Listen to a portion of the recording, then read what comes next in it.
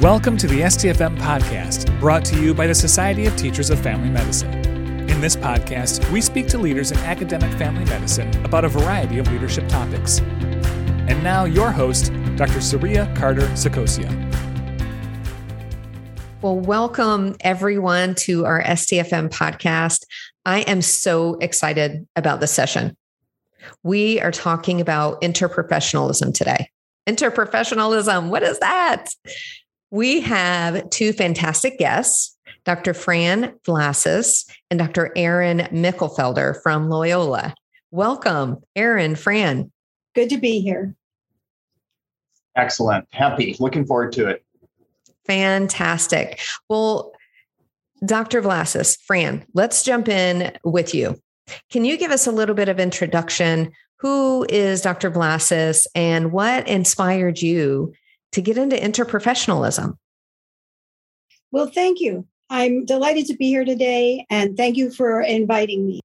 I am a professor in the School of Medicine and the School of Nursing at Loyola, Chicago right now. But many years ago, I was a new nurse at Thomas Jefferson University in Philadelphia.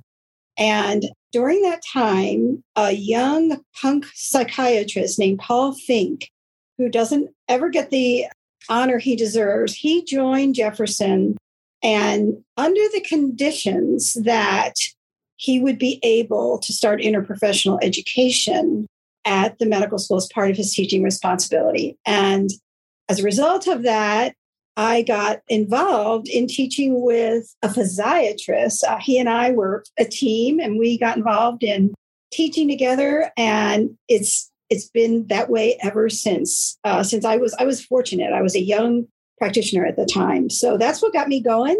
Moved to Loyola and was able to join up with Erin. This has been pretty much my life's work. It's for me. I can't see it any other way.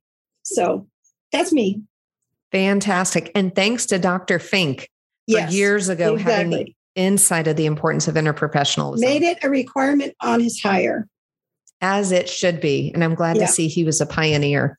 How about you, Dr. Mickelfelder? Erin, tell us about you. Yeah, I'm a family physician, and I'm professor and chair of family medicine at Loyola University Chicago. And together with Fran Vlasis, she and I co-direct Loyola's Institute for Transformative Interprofessional Education, or ITI. And ITI is a great name because we actually have an official drink, which is the Mai Tai. And so I'm just saying that to say that we have a lot of fun with what we do. That's true. So there's nothing we do without making it fun. And interprofessionalism really is a lot of fun. And I got involved with this because when I was a medical student, I heard that nurses will make or break your career as a physician. And I quickly realized that it was so much more than that. Nurses weren't just part of my career. Nurses and social workers and physical therapy and dietitians and everybody involved in the care of patients were as or more important than me. And that was a concept that was new to me because I grew up in an era that physician leads everything.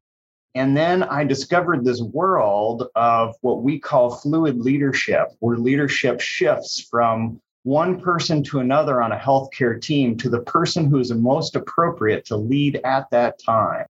And that's what's gotten me so energized in interprofessionalism, is to realize that you can take a team that would normally have a single leader and elevate it to a powerful collection where the output of the team is way greater than the sum of the talents of the individuals involved.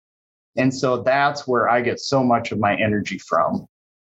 I love your description of the team, fluid leadership. This is so important. And you hit on something that I think most of us experience in medical school, that the make or break. And in fact, I know I've said it myself to medical students who came after me, residents that I was working with, especially on uncertain rotations. Be ready. Those OB nurses, they'll either be your best friend or your worst enemy. And wow, now I'm thinking back, perhaps we were leading through fear, and leading through fear doesn't get us to where we need to be, but this fluid leadership. So what else? What else do we need to know about interprofessionalism? You alluded to it, but this really is a science, a concept, a philosophy now, interprofessionalism. Yes, interprofessionalism is the concept that people trained in different professions need to form a new shared unified culture together when they come together to form a high functioning team. You know, I think it's kind of a myth that team members automatically know how to work with each other, particularly a healthcare team. I think the public says, well, isn't that what you do? Haven't you been doing that from day one of entering your professional school as a nurse or a physician or a dietitian? And they don't understand that each school has tended to be a silo. And so when you graduate within your own profession, how do you all of a sudden form a team to work closely together? Well, that's what interprofessionalism is. It's taking each of the trained professionals and creating a high functioning team out of those individual professionals that then can best serve the needs of whoever the team are serving. And I'd love to hear Fran's thoughts on that.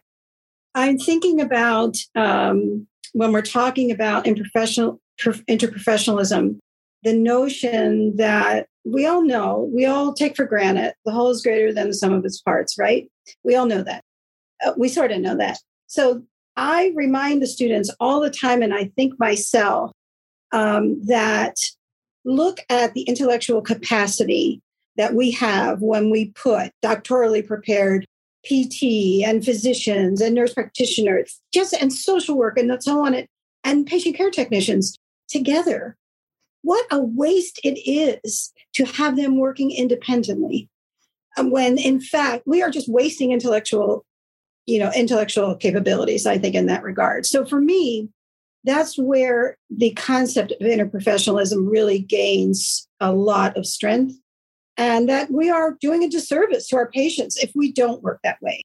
And I also think that's where the fun comes, because when you put all that talent together, you get ideas that you never knew that you had before. You get courage because somebody's got your back. So you get innovation. It's just so much more exciting than working by yourself.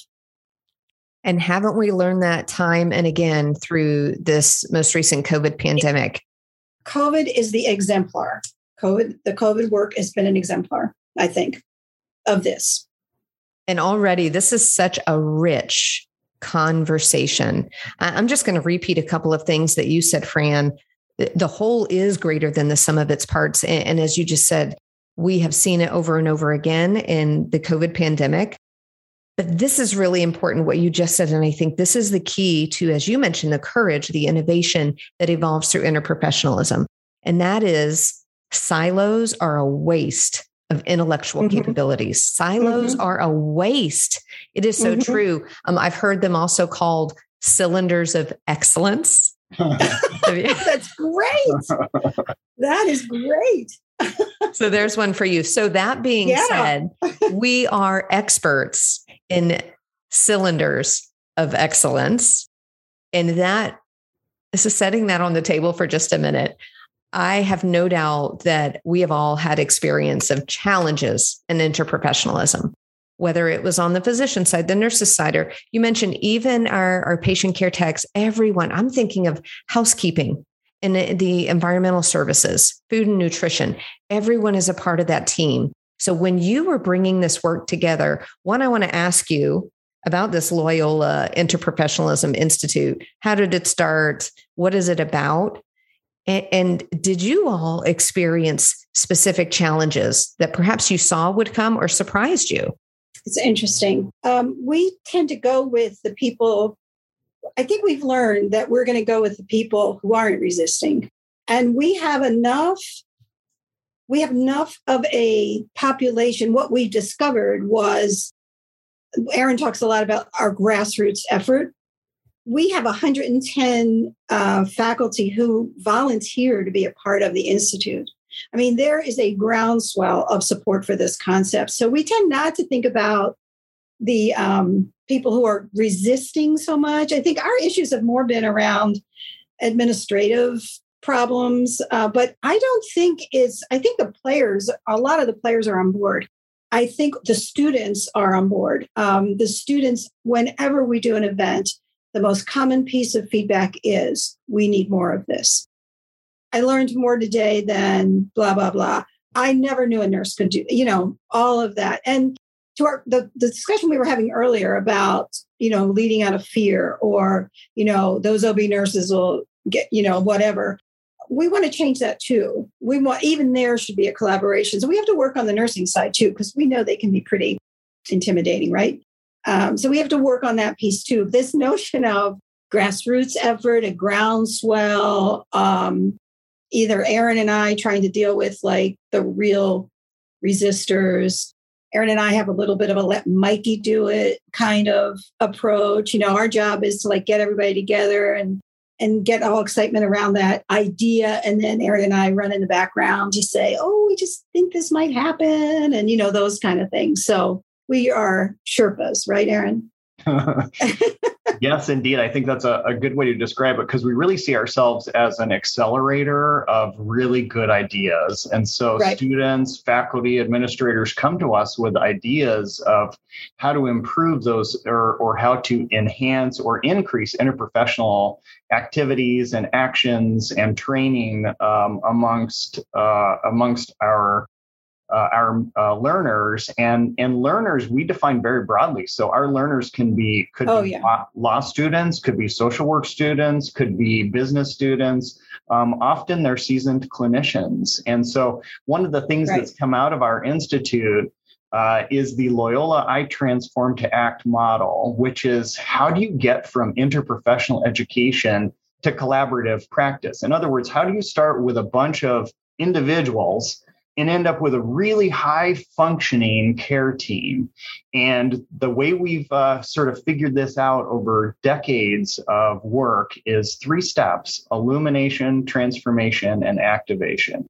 And it doesn't matter if you're a first-year graduate student, a first-year undergrad student, or a 40-year seasoned clinician. Everybody has to start with step number 1, which is illumination. And illumination is where you learn about, from, and with each other. You have to really get to know the other professions and the other people.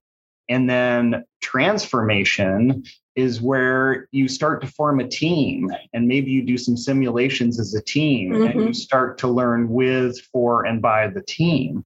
And then activation is where you are a real team taking care of whoever the team is intended to, and you include now the patient, the family, the community into the team, so you can make sure that you're meeting the needs of the patient, the family, or the community. And so we've determined that you have to go those 3 steps in that order. You cannot skip a step. Even if you're a senior professor, you have to start with step number 1, illumination. And Fran, I bet you can give us some examples of how that works. I can think of some of the biggest faux pas we've had, Erin, and they were a result of senior faculty, us underestimating that process, that problem that you just defined as even senior professors have to go through the process, where we thought we had like the best plan for a program. And we put a senior professor there. The plan was that this professor who just happened to be very, very competent and experienced, teaching with a nursing faculty with no preparation ahead of time, other than, here's the script, here's the scenario, blah, blah, blah. And having a great deal of anxiety result from that, to the point where we had to actually disband the program because the physician faculty were so distressed by the situation we were putting them in. And Erin and I are underestimating that reaction. That particular situation, almost Erin and I were pretty much packing our bags because we thought we were going to be out the door on that one. But when we analyzed it and we figured it out and we understood what was happening, of course, that's part of that first step that Erin's talking about, that we had to realize and encourage other people to realize that this really is new. This is really a change in the way you teach. This doesn't mean that you don't know what you're doing. This is an enhancement to what you're doing. So I think that's my best example, Erin. That's part of my let Mikey do it, because Erin and I think one of the jobs that we have in our institute is to, and I mean this in the most positive way, kind of take the fall when things don't go right. Because even when things don't go right, there's so much good that still happens, but we still have to cover our tracks. Erin, help me here. Cover our tracks is not explain the phenomena to other people. Explain to the people who are hearing the complaints, for example. But now we don't get any complaints. We're talking about ancient history, right, Erin? Yes, absolutely. And we always talk about how we step on a lot of toes, because one of the challenges we really face in interprofessionalism is that each profession has its own culture. And so, and those cultures can be extremely strong. And so one of the things we spend a lot of time talking about is language. And the language, sometimes two professions use the same word and it has a totally different meaning. So to this day, Fran and I have worked together for over 2 decades. And sometimes we still turn to each other and say, wait a minute, what does that word mean to you? Because in my lexicon, it means something totally different. Yeah. And one of the things we've come to are some words to not use, some words that are extremely offensive to some professions. Like one of the words I see commonly in writing is non-physician. And that word absolutely otherizes everyone who's so important on the healthcare team. Physician extender or mid-level provider. These are all words that we've discovered are hurtful and harmful in trying to form that high-functioning care team. And one of the things Fran taught me is, as a physician, it's extremely possessive to call someone my nurse. That the proper terminology is our nurse and our physician and our dietitian and our patient, because each of us belongs to the team, not to each other. And so one of the things we've changed is that's our nurse that I work with, not my nurse. I'm chuckling because that was many hours of conversation that Erin and I had, because that's a foreign concept in medicine, that, it is my nurse, right? And the nurses accept it as well, some of them. It's so much to unpack in everything that you've said. I've been taking notes and writing furiously. I want to make sure I get this right, though, because you said some incredibly meaningful things just a moment ago. The language. And I'm so glad we're putting this on the table. We live in the healthcare space in such a physician-centric environment. Yes. The my team, or you're a physician or you're not a physician. I love these possessive words. And oftentimes as physicians, I know it's not intended to demonstrate possession, but when you play it back and you say it out loud, you can appreciate that. And I think this is so important. And I love this. And I want to make sure our listeners get this too, because they may be taking notes like I am. The illumination, transformation, and activation. So I'm going to repeat that one more time, because this is transformational.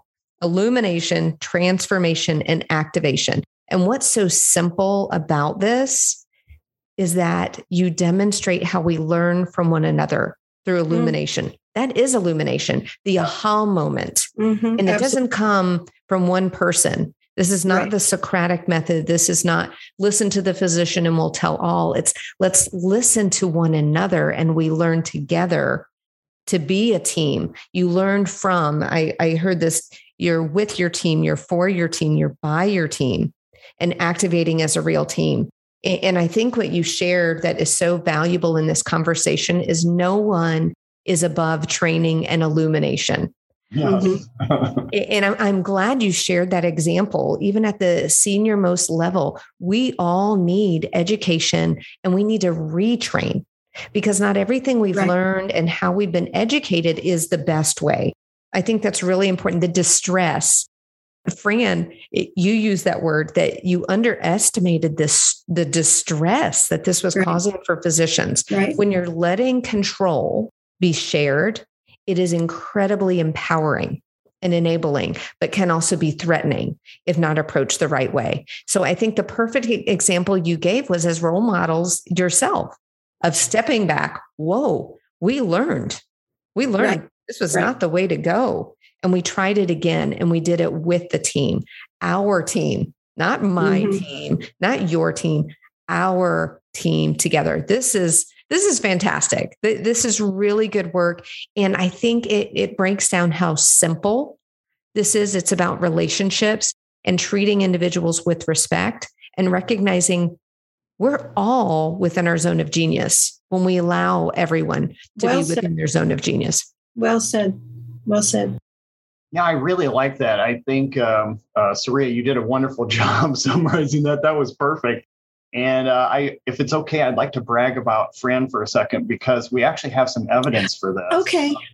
So Fran and our nursing school professors led a multi-million-dollar HRSA grant to study exactly this. And what they did was they trained our family medicine teams through ambulatory team steps, and then put nurses in charge of care coordination teams to see if we could improve the outcomes in patients who had diabetes and hypertension. And it was a brilliant study. What the nurses did was they led the team, and in leading that team, they pushed leadership to the person at the moment who was most appropriate and demonstrated the fluid leadership that we talked about. That word comes from our institute, ITI, fluid leadership, comes from this study, actually. So for some patients with hypertension and diabetes, the issue might have been diet. And so the dietitian became the leader. For some people, it might have been trouble getting medications. And so the social worker became the leader. And we would meet monthly around each patient, and it was the nurse that would lead that meeting every month.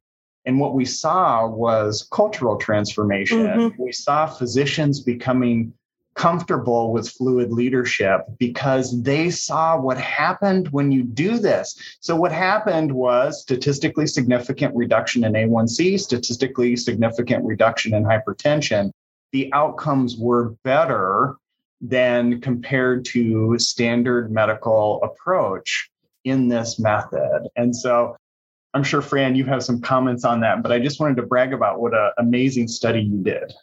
Thank you. It was also amazing because even in that study, we handed over control to the staff. So as Erin says, we trained, yes, we provided educational resources to the team members, but the design was done by the staff. We would gather the group together and say, okay, we're going to have this care coordination team. What's it going to look like?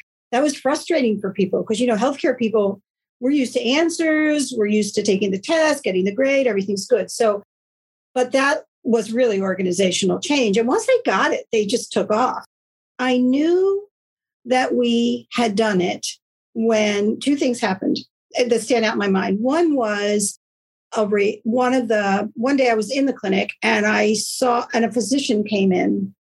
He's going up and down the hallway saying, "Where's my team? We're supposed to be meeting. Where's our team? We're supposed to be having a meeting right now." And I was like, whoa, I've not seen that in a long time, right? I knew then that he had come from another site to make sure he did not miss that meeting that day. This was before we Zoomed everything too. So this is the old days. And then the other thing was that a nurse almost brought me to tears at a staff meeting that we had. She told a story about a patient and ended with, "This was what I was educated to do." She was able to fulfill her nursing role that I think like many people aren't even sure how nurses conceptualize what their role is, but she was able to give examples and articulate it to the whole team. I still get goosebumps when I think about that. So I take some credit for writing the grant, but I don't take a lot of credit for what that team did. And Erin is right. The outcomes were good.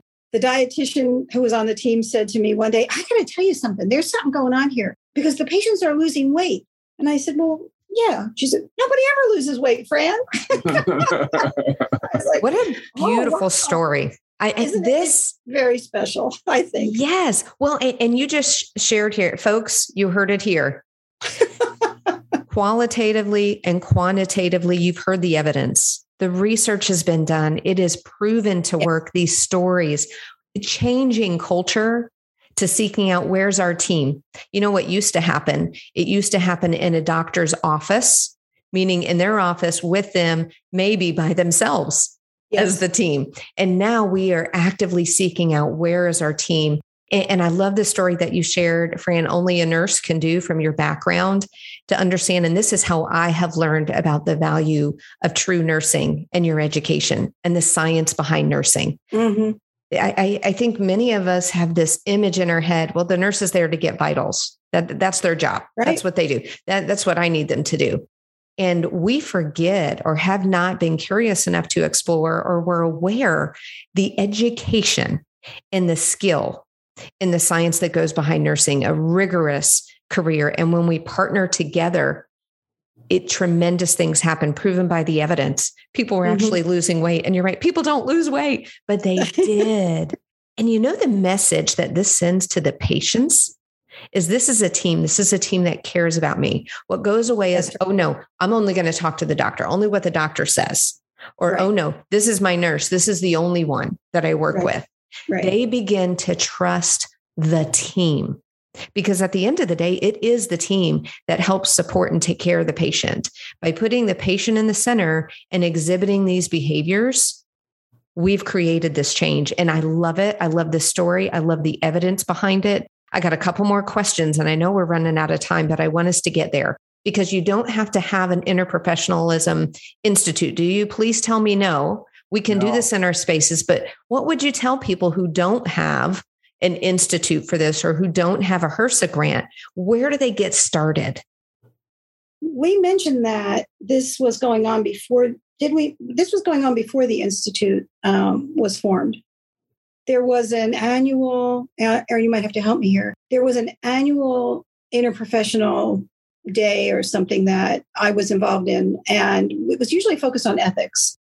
But I think through that process, what we discovered was how strong that grassroots effort was, that despite obstacles and all the meaning the barriers in the logistics of making that day happen, people persisted and it kept happening. And I think it was the observing that and noticing that eventually got us to the point where the Institute was formed. Aaron, how am I remembering history? Is that correct? Yeah, that's absolutely correct. This was a grassroots effort from faculty that were recognizing that care was better when we were collaborating with each other. And it just came out of a coalition of the willing. So I would say whoever is interested in changing their culture and making their culture more interprofessional is start with who would like to participate. And then there are so many different things you can do. I'd like to add in that study that Fran had talked about with nurse-led care coordination teams, one of the things that came out of it was just how good nurses are at leadership, and nurses are trained in leadership. Physicians don't always have training in leadership. It's kind of assumed. And believe it or not, one of the things we discovered in all of our training was leadership's important, but followership is more important. And so we discovered that everyone needs to know how to be a follower. A physician needs to be a follower. A dietitian needs to be a follower. It's actually easier to be the leader than it is to be a follower. And the United States Air Force includes followership in their officer training. And so we opted to include followership in what we do as well. And that comes in the form of, what does it mean to be a good team member? What does it mean to support the person who's leading at that moment? What does it mean to put aside your ego for the best outcomes of the team? And so these are some things that anybody can do at a local level in a very easy way, is start meeting to talk about your culture and how people can be empowered to solve their own issues. I remember back in the recession in the late 2000s, American Airlines CEO put out something to all their employees that said, we need to figure out how to save money. Here's an email address that you can send us your ideas on. And I'll never forget, they got an idea from mechanics about a much simpler, easier way to access plane engines that with a small investment saved them millions of dollars over a single year. And they realized they had never asked their mechanics, how can we make your job easier? And so just that conversation with the team of what is it you do and how can the rest of us empower you for your job to be easier? And you have a lot of unique talents. What are the things you'd like to do that we're not tapping into? Exactly. I want to just say one more thing about students, because we've talked a lot about the practicing physician or the head nurse kind of person and nurse care coordinator. I wanted to just bring something forward about when you get students together in the beginning of their professional socialization, meaning like first, second year medical students, maybe nursing students who are in their first year of clinicals. One of the things they find is a commonality that they have at that point. Their experiences in education, right, wrong, or indifferent, are similar. They have high levels of stress. They're very achievement focused, right? They want to study together, but they're not sure, they can't how to form those groups. And that is a bonding experience right there that we have been overlooking all this time. Once we introduce them to each other, then some of our students have gone on themselves because they value the opportunity to be groupies, if you will. And they've initiated interprofessional opportunities themselves where the medical students will do anatomy. They do anatomy night for the nursing students. The nursing students do vital signs classes for the medical students. And that all grew again organically. And I think it was because they bonded early on. And so this stuff we're talking about here about the senior physician is like old news to them because they're seeing a different way already. So I wanted to just make sure we brought that piece in. Fantastic. Now I think I've got it. I think I've got intentional organic groupies. Let's start at the beginning. You have a way with words. Yes, I love that. Okay. So intentional organic groupies are really important. And you know what I would love to see on a whiteboard in every single meeting room? The greatest sign of leadership is knowing when to follow. Yes. Wouldn't it be great if we kept that at the center of what we did and we were mindful of when it was time to shift? With fluid leadership, it could be in one meeting where you're leading the topic and then you're following the topic and you're listening to all the experts and the geniuses in the room to get us to where we need to go. This is brilliant. This has been such a pleasure. Thank you for joining us today. I do have one more question that I want to hear from you all because this is something I'm passionate about.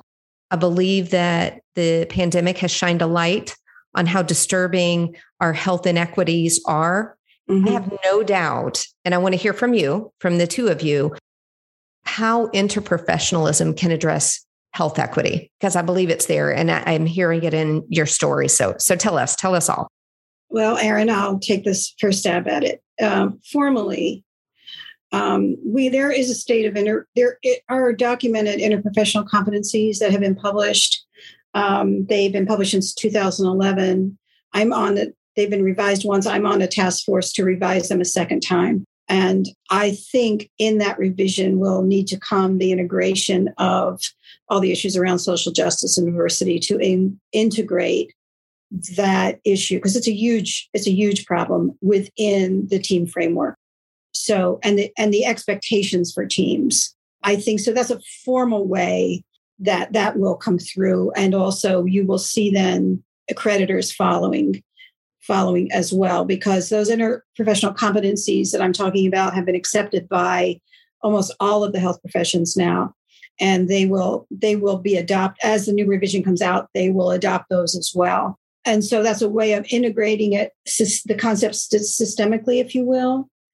So that will be my contribution here. Erin, you have other thoughts on this, I'm sure. Yes, no, Fran, I think that's an excellent answer. Also, I think the answer to health inequities, of course, is social change. Within the arena we're discussing is healthcare change, that we really need a change in our entire healthcare system, probably more toward a single payer system to be able to provide a standard of care across all people, regardless of their ability to pay or their or any other status. And now, given that change, I think the tool of that change, how that change will filter down and improve health inequities, is through interprofessionalism. And I think an example of that is during the pandemic, when people realized that our Black, Indigenous, people of color communities that were not getting testing at the same rate for COVID. We saw interprofessional groups coming together to send vans out into communities. Right.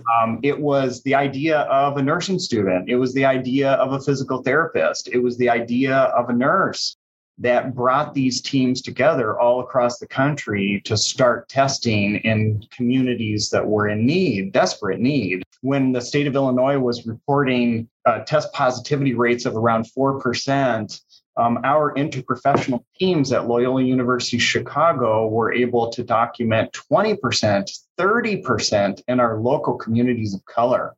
And no one would have even known those rates if it weren't for the interprofessional teams that stepped forward to approach these issues. So I really believe in the end, at the fingertips of the work of the health system are going to be the interprofessional team. Yeah. Yep. Well said. Thank you both. This has been incredibly inspiring, motivating. I appreciate your leadership by example. And I heard you say something that I want to make sure our listeners hear repeated. And that is, in order for health to change, we must have social change. And this is a very serious point in the work that we do, but we have to show people, and you explain this in your illumination, transformation, activation. We must do this together. We must do it interprofessionally.